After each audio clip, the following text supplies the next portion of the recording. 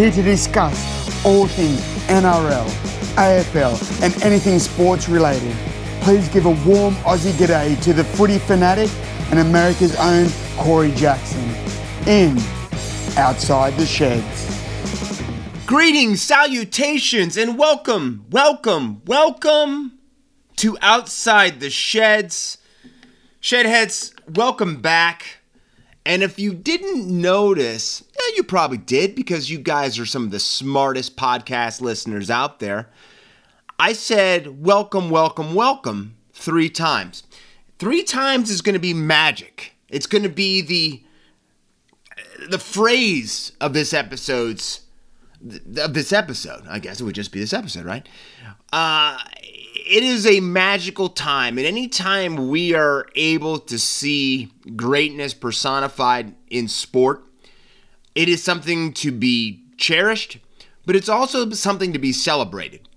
Because one of the reasons that it makes it so great is because it doesn't happen often. And in our day-to-day rigors of life where we get so caught up in our own lives where we don't pay attention maybe to as much of what's going on around us, and we could say that is something that's by every means happening right now in this country and around the world, we sometimes have to take that step back and really look when greatness comes in front of us, when we are able to watch it, and we're able to just kind of drink it and breathe it in. And as I go into that, and I went on that little diatribe about greatness and the 3 times the charm, we say that because we are now able to celebrate a back-to-back champion. Let's say that one more time. A back-to-back grand final champion. The St. Helens Saints did that this last Saturday and won their 3rd consecutive grand final. And I've got to tell you, Shedheads, you know, I picked the Catlins Dragons. It was not a great finals picking extravaganza experience for your Shedadamas like it was the last year. But again, one thing you will always say is Vegas is always going to usually win in the end, right? So we stayed above the curve and we've stayed positive for most of our picks, and we will continue to do that. But I will tell you, this final season has definitely drawn blood on us a little bit.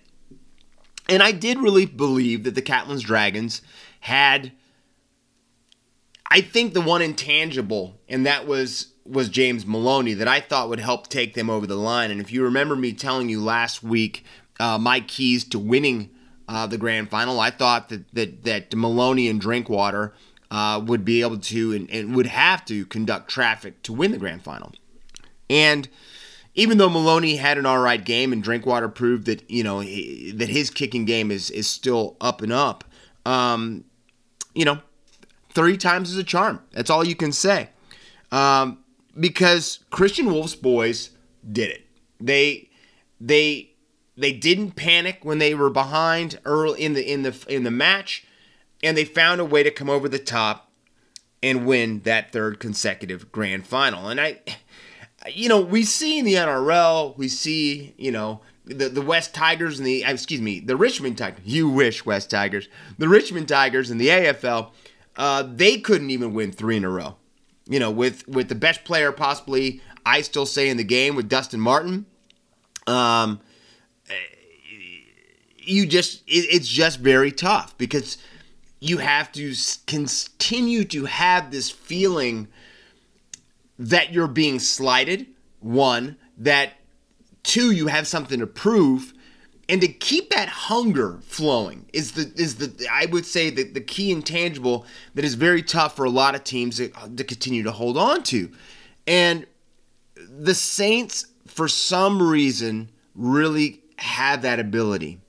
They don't always have the same players year after year. I know they always have Roby there. I think he'll probably be planted at midfield there when his time is up because he's been to 10 grand finals. But to have those 3 components are what are the ingredients you have to be a multiple-time back-to-back-to-back champion, or even a back-to-back champion. I'm saying, look how hard it was for Penrith to win just one grand final. And a lot of people think they were the best team 2 years in a row, and they could only get one out of two. So for St. Helens to do this with the bullseye on their back, I think to me is what shows a true champion. And that's not to take anything away from the Catlins Dragons, because the Catlins Dragons played a spirited, hard-fought game as well. And that's how this game started. It was very physical from the beginning.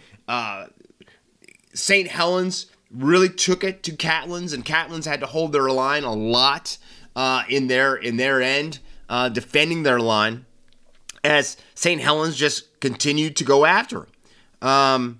And that says a lot. And to me, it showed that the Dragons were definitely there to fight and were definitely there to play. And I think the guy that stood out during that time period in the beginning was Kevin Nagama. And Nagama was going to end his Super League career firing. He was attacking the line. He was looking like Kevin Nagama, young Kevin Nagama, running around with Teddy and Mitchell Moses and the boys with the West Tigers.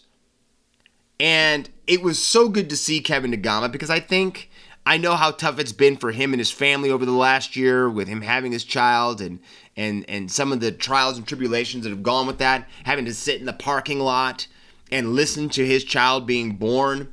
But Nagama's going back home. He's coming back to Australia, going back to Australia, no matter how you want to say it. And it right now looks like this was going to be his last match, except I think he's going to still try to play for Fiji, since he is the captain for the Rugby League World Cup next year. Because he would be playing this year, but hey, welcome to pandemic era. So Nagama was firing, and the Saints looked like they were up for this. They were up for the three-peat. But no matter how much that attacking continued, the funny thing about it was the Catlins Dragons were the team that opened and broke the deadlock of 0-0 with a penalty goal by James Maloney to take the lead 2-0.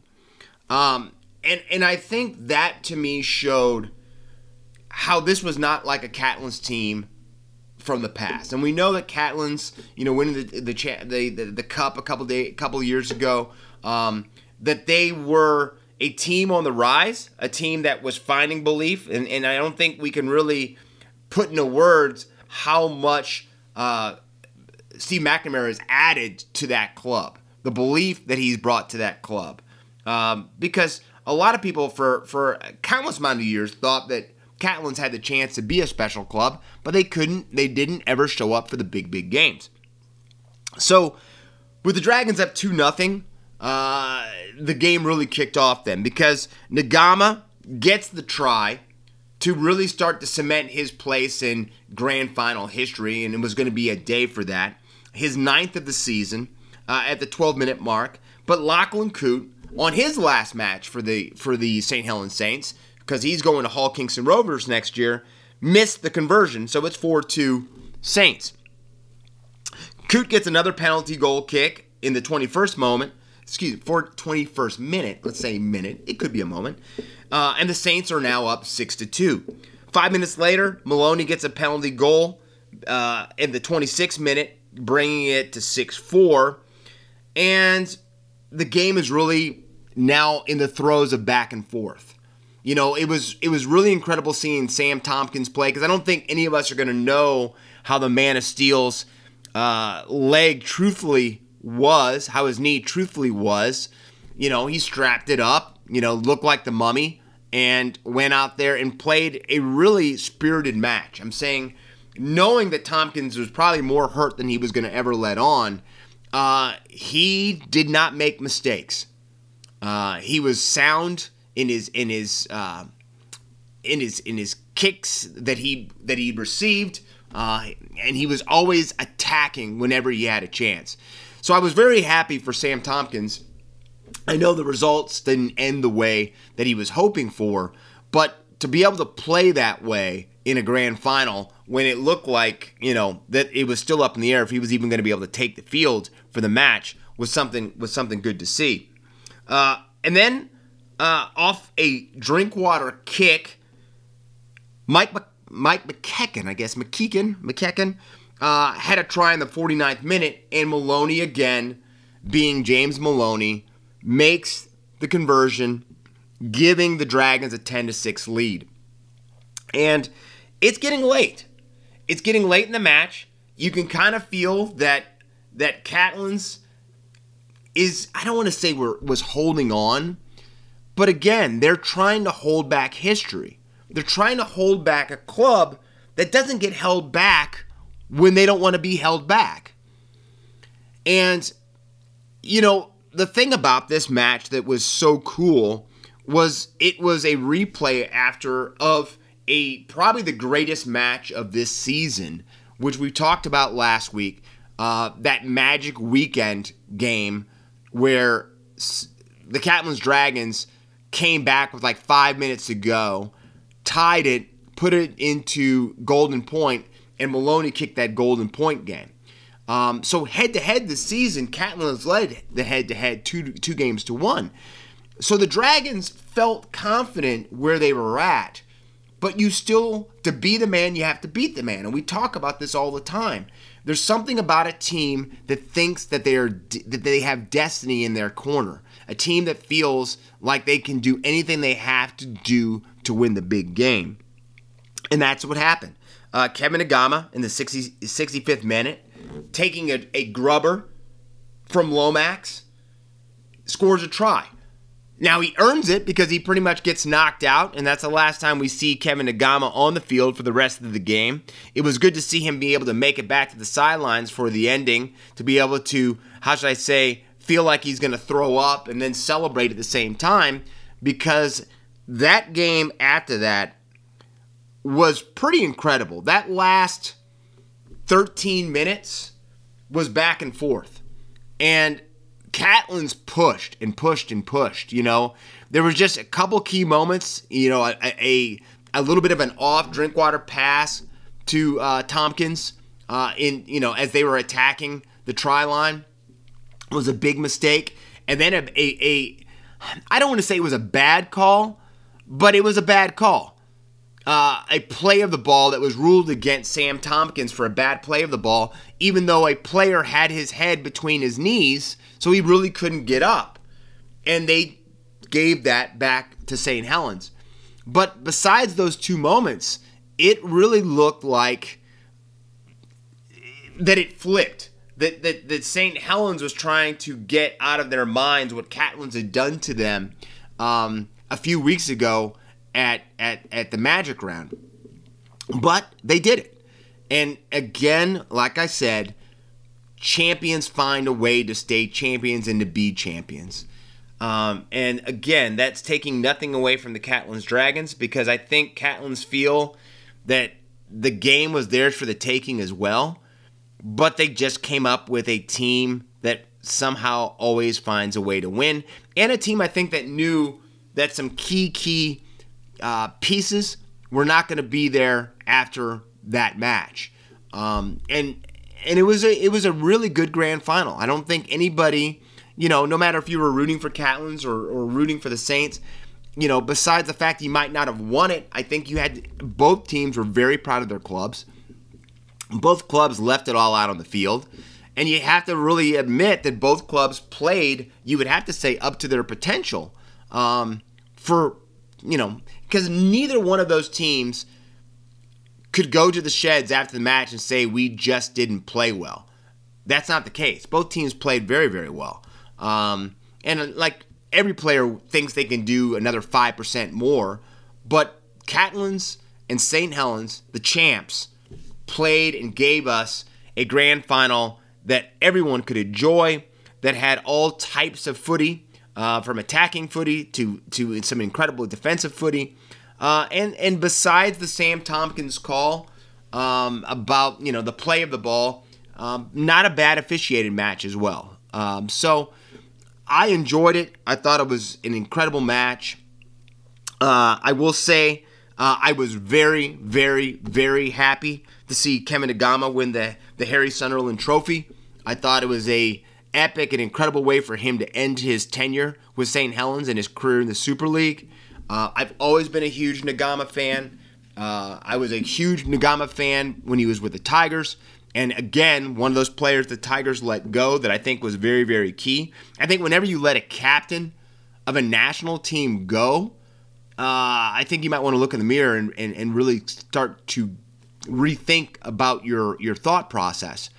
But it was good to see Nagama, and like I said, the big rumor is that was his last match that he was going to play for a club. But then he came out 3 days after the grand final and said that if a club comes sniffing around in the NRL, that he would be interested in talking to them and seeing about possibly playing again. He's in great shape. The question just is how much hunger he has, how much strike he has, and if that's what he really, really wants to do. So thank you, Bedford Super League, for completing a grand final. I will say that I wasn't too fond of the pre-game music. I'm so used to seeing like the Charlatans or James or Shed 7 or good bands like that play it, and having just a DJ, that was kind of anticlimactic. But to me, that was about the only black eye of the entire day. So thank you again. I think just like I said to the NRL, just like I said to the AFL, I don't think you guys deep down know what that means, that you completed a competition again for the second time during these crazy times, that you allow fans who that might be the only type of normalcy they're able to hold on to during this time of lockdowns and vaccinations and mask mandates and all of that. The sports found a way to continue to go on, and that none of these clubs lost players for COVID for this grand final. Again, to me, hats off to both teams and to the Bedford Super League for, again, another completion to a season, and can't wait to see you guys in 2022. Now, as we go into the 40-20, we're going to stay over in the Super League because another monumental moment happened in the game of rugby league. And that is that next season, the Bedford Super League, we're going to have two sides from France, because the Toulouse Olympic team defeated the Featherston Rovers 34-12 in the £1 million game to get promoted to the Super League next year. And like I said, this is two French clubs now that are going to be competing on the largest stage. And both of these clubs, Toulouse and Featherston, have been creeping around on the outside. That's a clawing sound. Shitheads, that's a clawing sound. They've been clawing to get into the Super League. They've been right there. And you have to feel for Featherston. This is their second time in 4 years in the £1 million game. One, I think they lost. It's just sad to see, because they're right there, and you can't keep all those players. I'm saying some of these lower sides like that are trying to get in. We watched the Toronto Wolfpack 2 years in a row. They lost it the first year about making it into the Super League, and then they finally came back and they did it that next year. So you just hope Featherston has the fight, the strike, and the players to make another run next year to get probably something they very much deserve. But you also have to be just over the moon happy that another French side is going to be in the show, the big league, next year. And the crazy thing about this Toulouse team is they've got quite a few Catalans. They've got Tony Gigo. He's on that Toulouse team.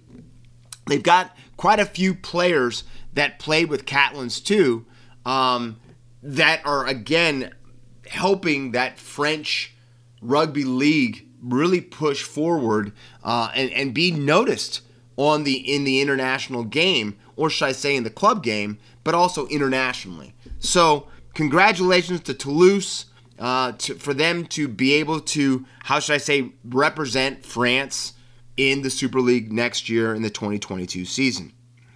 Now, we're going to keep in this promotion thing because it's exciting. It's exciting to see clubs be able to be able to achieve what every club wants to be, and that's to be on the main stage, the big stage, to be able to compete for big trophies, but also to be acknowledged as one of the big boys. And that has happened. Like we predicted last week, it became official. The NRL has their 17th club that will begin play in 2023. And that club is, drums please, the Redcliffe Dolphins. The Redcliffe Dolphins have been announced as the 17th club in to be in the NRL starting in 2023. Now, one of the things that's already happened for the Redcliffe Dolphins is they have dropped the Redcliffe in their names. They are just going to be considered the Dolphins. I don't know how long that will be this way. They're not going to be called the Gold Coast Dolphins. They're not going to be called anything else. They want to just be known as the Dolphins. One of the reasons they say they want to do this is because they want the team not to just be considered a Brisbane club, which is kind of crazy because the NRL was pushing to get another Brisbane Queensland club, but they want to be a team that people from all around the country and the world can follow. And I think that's cool. I think that's thinking outside the box a little bit. Like one of the big wigs for the club said, who can't love a dolphin? Dolphins go with Australia. Well, I think Dolphins go for everybody. Ask the Miami Dolphins. The question is, in their first season, who will have more wins? That in 2023, the Miami Dolphins or just the Dolphins of the NRL? I think I'm betting on the NRL, but that's me. Now, a little history about the Dolphins.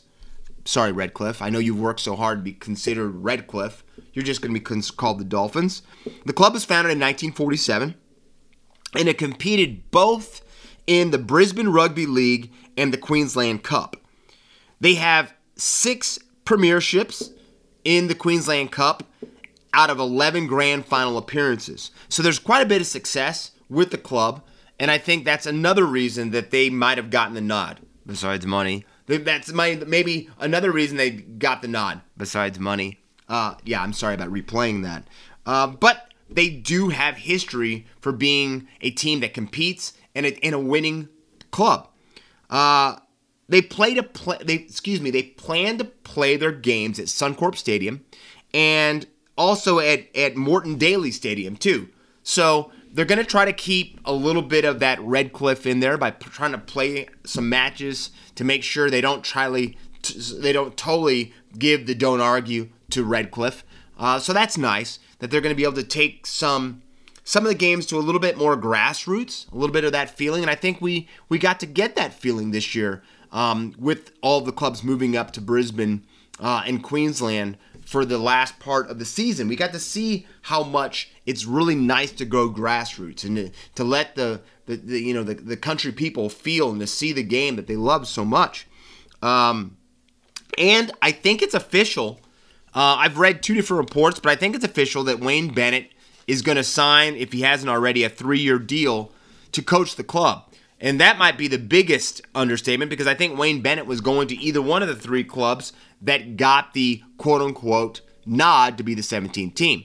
We knew Wayne was going to go back up there, and now he's got himself a club, it looks like. So Wayne will only be out of the game for 1 year, and he'll be busy because he's going to be trying to set up players and finding out what he's going to have to try to coach in 2023. So congratulations to the Dolphins on their 17th selection as an NRL club. And looking forward to you guys in 23, and also looking forward to some of the big signings that you guys are going to make that are going to make you competitive. And the question is, and that's the one I think all of us are thinking, does this mean that Cameron Munster will be your first big signing if he can stay clean? So congratulations, Dolphins, and welcome to the big leagues. Now, a team that has fought to stay in the big leagues, and thank God relegation is impossible right now in the NRL, but big moves. We've talked over and over and over again that Tim Sheens is coming back to the West Tigers. That Tim Sheens is going to have key says in what the West Tigers do going forward. Well, I think we found out that Tim Sheens is now going to be not just having input, but that Tim Sheens is going to be the catalyst that's going to help the Tigers hopefully get out of their doldrums and of their underachieving ways. Because Tim Sheens has been named the director of football for the Tigers, which means he is going to have total power over all the football decisions for the West Tigers. The only thing that Tim Sheens hasn't been handed is a whistle yet to just come back and to coach the West Tigers. Now, we're not saying the season's not going to end with Tim Sheens not the coach of the West Tigers. Right now, that still goes to Michael Madge McGuire. But right now, Tim Sheens is the power broker that is going to, how should I say, play with all those marionette strings and make big calls. And I think the biggest call we all know is what is going to happen with Brooks. Luke Brooks. And I don't think any of us know. I know a lot of us are big Jackson Hastings fans and are excited to see Jackson Hastings in the halves. But I don't know how many people are really excited that Luke Brooks is going to come back in the halves. And they're saying that Jackson Hastings will be able to conduct traffic a little bit and allow Luke Brooks to run. But the question is, does Luke Brooks still have it in him to run? Because if Luke Brooks doesn't run, Luke Brooks isn't the player that a lot of people think won him the Daily M Halfback of the Year in 2018. But I don't know, was that just a mirage in the desert, or if he really has that in him. I myself, I've told you this over and over, Shedheads, think that a change of scenery would have been the best case scenario for Luke Brooks. There's talk that there was a chance of him moving to Sticky and the boys down in Green Country for the Raiders, but that the Tigers were asking way more than the Canberra Raiders were willing to give up for Luke Brooks. And you're talking about a halfback that has still never played finals football. Why am I giving you anything for a halfback that hasn't proven himself on the big stage? And so the Raiders said, nah, we're good. And the Tigers saying, oh, we still have him. So that is some huge news. Now, this deal for Tim Sheens looks like it's a 3-year deal that is going to give him $1 million. So that is pretty big. That is pretty big, and I think that is a bold move for them.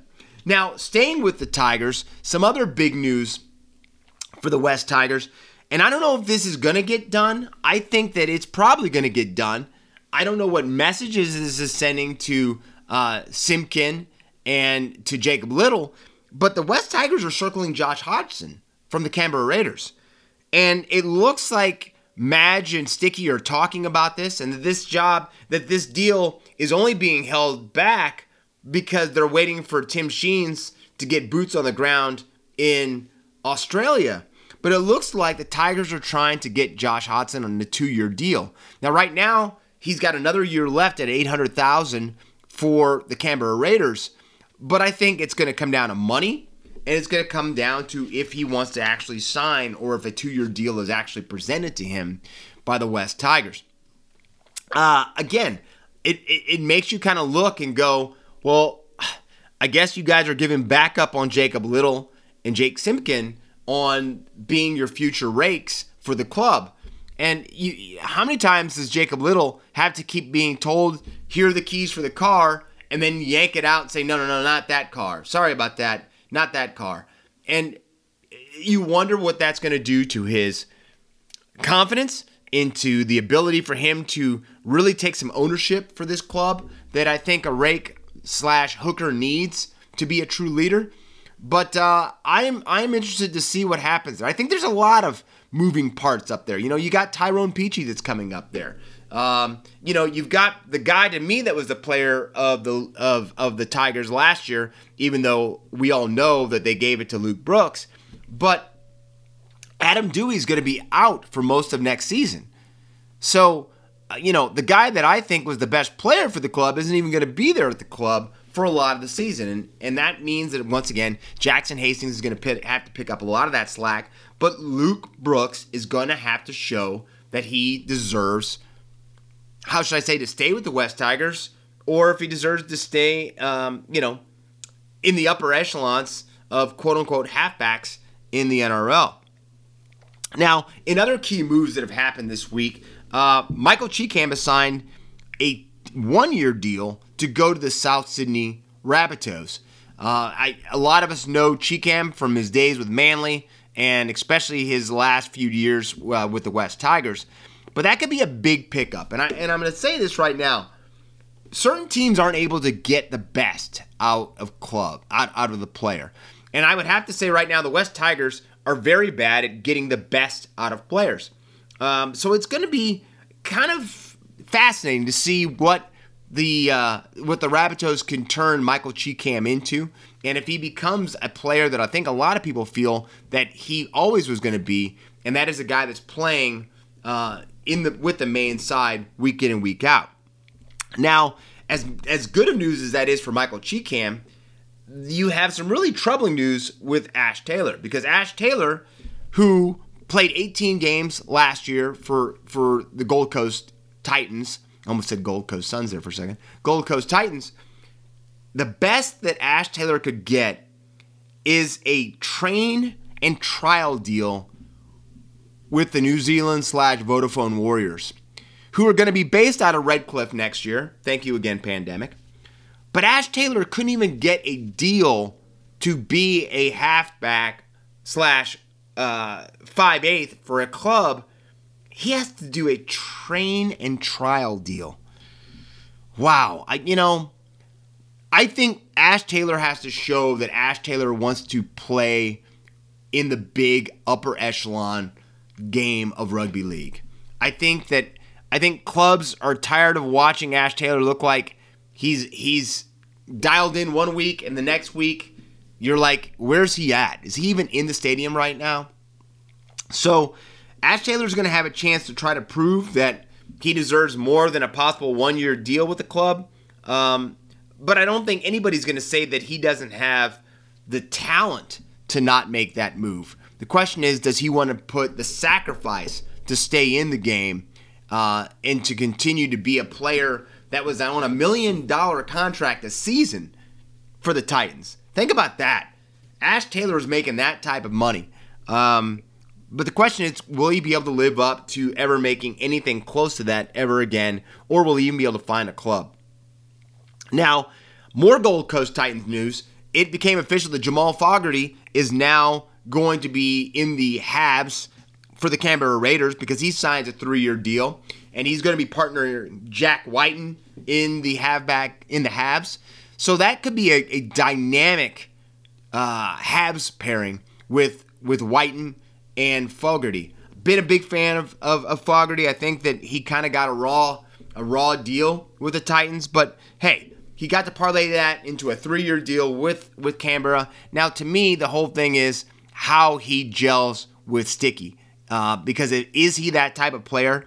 I think he does. I think he is very strong-willed. I think that he has a lot of internal belief in himself. And those are all things you have to play for Ricky Stewart. So congratulations for him for getting a 3-year deal and possibly getting more of a fair shake, I think, that he really, really deserves. So it's congratulations there to Jamal Fogarty.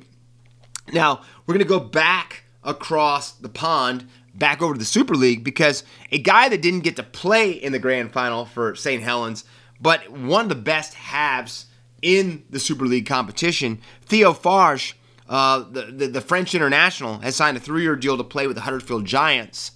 So that is going to be very important, because I think what that's going to mean is they're going to put Theo Farge in the halves with Aiden Caesar. I think that's probably what the game plan is. I have not heard anything about Aiden Caesar moving on. So that could be a really exciting halves combination, Farge and Aiden Caesar. But 3-year deal, he says he's very excited to get to Huddersfield, and we'll just have to see what Theo Farge has left in the tank. And then in more Super League news, Callum McClelland and Mahe Fanua from Tigers fame have both signed deals to go to the Castleford Tigers. McClelland's on a 2-year deal. Fanua is on a 1-year deal. So Castleford, a club that had a little success a couple years ago, is trying to, shore up some of the tough guys to see if they can make another move to get back up and possibly visit Old Trafford themselves next season. So that's going to call to an end the 40-20. Let's go on to a little bit of the happenings going on in the AFL. Let's go on the mark over there. And a place that I was supposed to visit before the pandemic kicked in, the great state of Tasmania. Alex Sir Clarkson, the ex-coach for the Hawthorn Hawks, and we know the relationships Alistair Clarkson has formed in Tasmania. We know what Tasmania means to him, being, I'd say, a club that the Tasmania loves, a club that embraced Tasmania. But Alistair Clarkson has been appointed to the Tasmanian State Task Force to try to obtain and become the AFL's 19th club. And that's going to be exciting. I hope the Tasmania does get a club.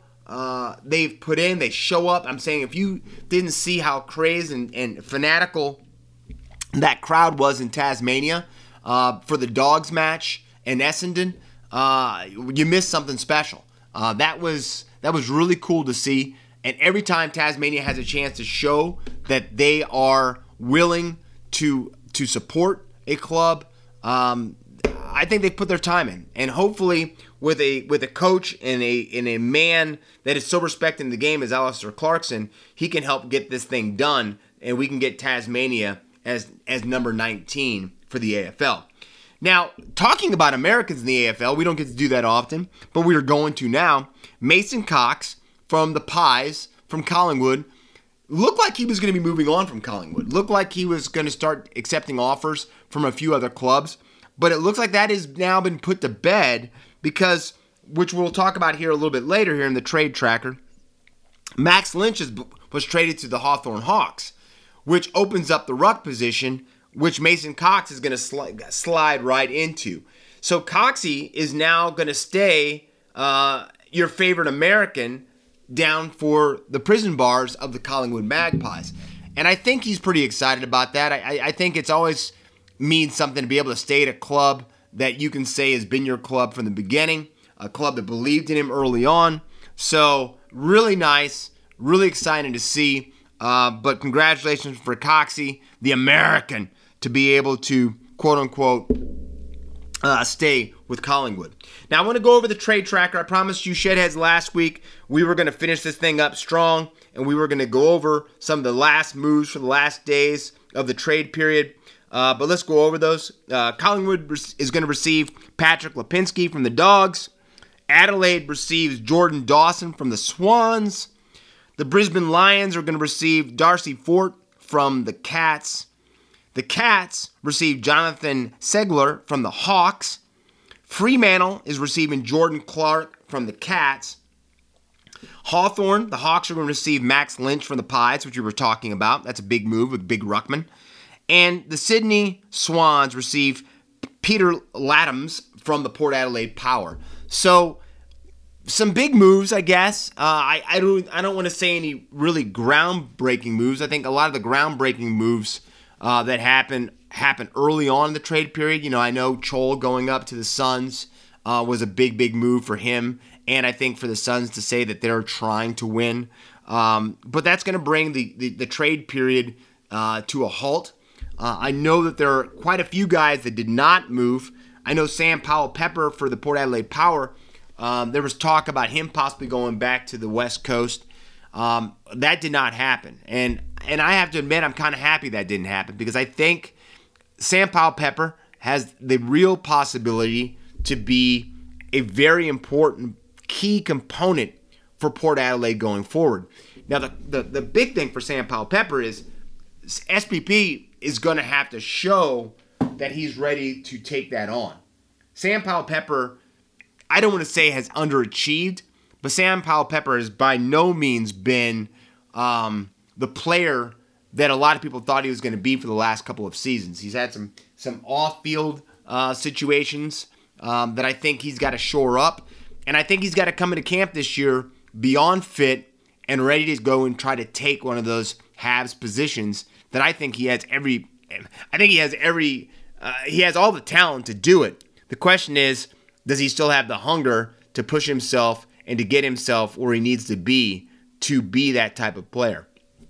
I know he's got an incredible relationship with Travis Boak. He's lived with Travis Boak before, and I can't think of a better player to follow the lead than Travis Boak. But it's going to be interesting to see what SPP does and if he actually can take one of those Habs positions next year for the Power. Now, I want to go into the guns, and the guns, you take the S off. We got one gun this week.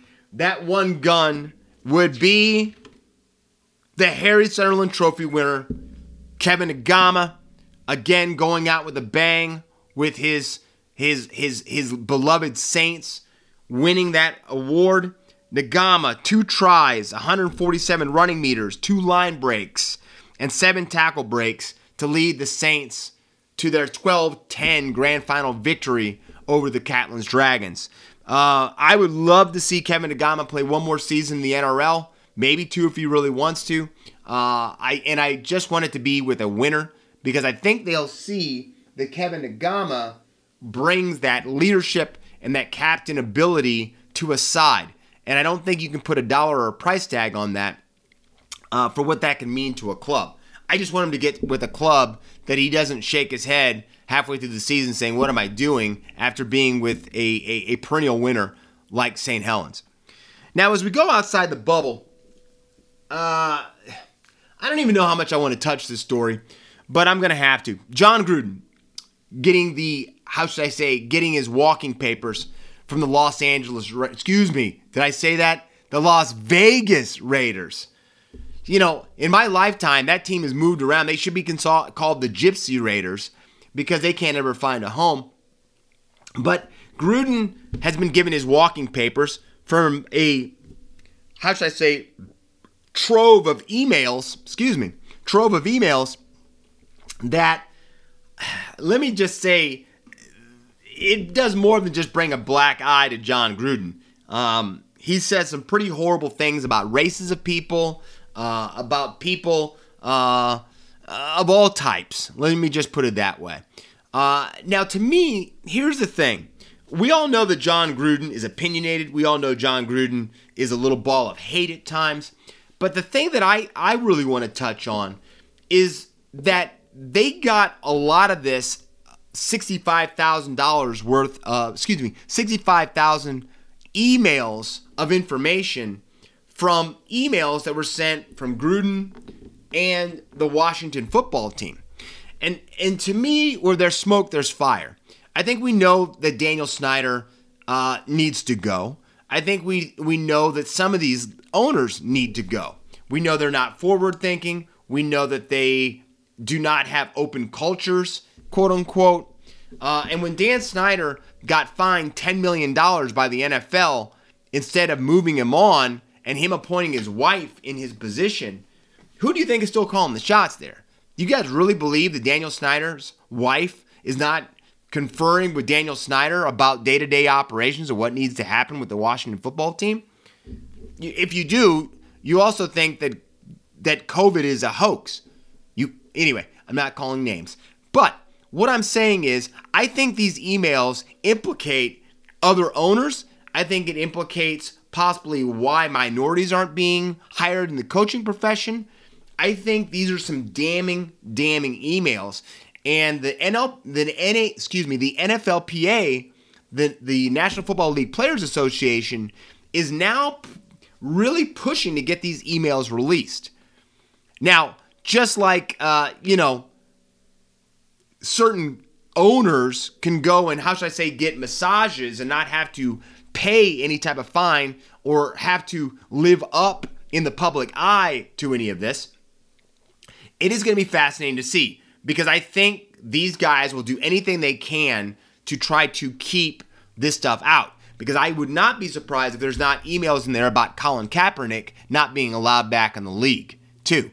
And that's the last thing the NFL can have happen right now, when they're trying to act like they care about race relations and that going forward. But don't forget, NFL, you have a 70% league that is black, and you have, what? One head coach that's black? Thank you, Mike Tomlin, for, again, being the torchbearer and the last Mohican in the league that's a coach. Should there be more? Heck yeah, there should be. But, again, if these emails come out, they really could maybe shed light on what's going on. Now, the question to me is, if the NFL, once again, takes a fire to all of them and acts like nothing is going on, like they're trying to do right now by just making John Gruden the only scapegoat for this situation. But I guarantee you, Shedheads, there's a lot more there. And hopefully, as fans of the game, we'll be able to hold people accountable for bad actions, not just one man. Now, tonight at 8:07, I think that's first pitch, you've got Game 5 between the San Francisco Giants, Los Angeles Dodgers in San Francisco. And I'm going to tell you something. It's going to be a one of those masterpieces that if you don't watch it, you're going to miss something that everyone's talking about that evening, the next day. We know that Webb is going to start for pitching for the Giants after the gem he threw. But the big question is the Dodgers. Because I just looked today and they have University of Texas baseball player Corey Knebel as their starting pitcher tonight. I would think Urias is going to be the starting pitcher tonight. But again, that's just your Shedadamas trying to be smart. I'm saying everyone thought Urias was going to be the starting pitcher for this night's game. And I'm saying this is a game that it's all hands on deck. This is a steel cage fight with razor blades, chairs, flaming tables, you name it. It's hell in the cell to all my wrestling brothers out there. You're welcome, Dom. But what I'm saying is this game is going to have everything that you possibly can think of, and I cannot wait for it. I am going to get everything done as soon as I sign off with you guys here in a few moments. I'm going to get myself prepared for a game that I think we'll be talking about for a while. So can't wait for Dodgers, Giants, Game 5. And the last thing I want to talk about for Outside the Bubble is performance. And sometimes when you see a guy that performs and has some greatness behind him, and then the axe cuts his head off, it makes you really kind of question what the hell is going on in sports, Shedheads. Because today, the St. Louis Cardinals from Major League Baseball fired their manager that just got them to the playoffs, led them on a 17 winning streak, fired Mike Shildt, their manager. Mike Shildt, who led his team to a 17-game winning streak. Mike Shildt, who almost knocked the Dodgers out of the wild card game. A manager that has a 252 and 199 record and went 38 for 20 over his last 58 games of the second half of the season. I don't understand it. I will tell you, Major League Baseball doesn't understand half the things that it does. I don't talk about it a great deal here because it's, to me, one of the most infuriating sports to cover. I know some people love it. I have a spot for it in my heart, yes. It does mean something to me. Probably more college baseball than pro baseball. But I don't understand some of the decisions. And their director of baseball operations, John Mozeliak, came out and said, well, Mike just has a different vision of where we see the Cardinals going forward with in the future. And I'm like, what are you talking about? And again, teams, and the crazy thing about that is the St. Louis Cardinals are known as one of those organizations that usually kind of get it right. Can't say that St. Louis is one of my favorite cities in the country, but they're a team that you have to give respect to because they usually do things the right way. This, to me, is baffling. They said that Shildt was shocked, and I don't know how you couldn't be shocked when you break a record that has not been done, winning 17 in a row, and coming in as the team that everyone is scared of playing, and you lose your job. Again, Major League Baseball is showing that it can't get out of its own way. Don't forget, Ron Washington, the only manager that has made the Texas Rangers competitive over the last 300 years. Maybe not 300 years, but quite a long time, still is not managing in Major League Baseball. The Rangers haven't done anything since Ron Washington was let go. And this guy can't find a gig.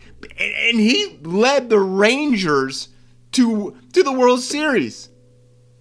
It's insane. Like, again, I'm not wasting anybody else's time talking about Major League Baseball because we don't need to go see counselors and head doctors. And it's gonna push me to that. So, Shedheads, in all sadness, we have to call a close to the 2021 Rugby League season. It's over.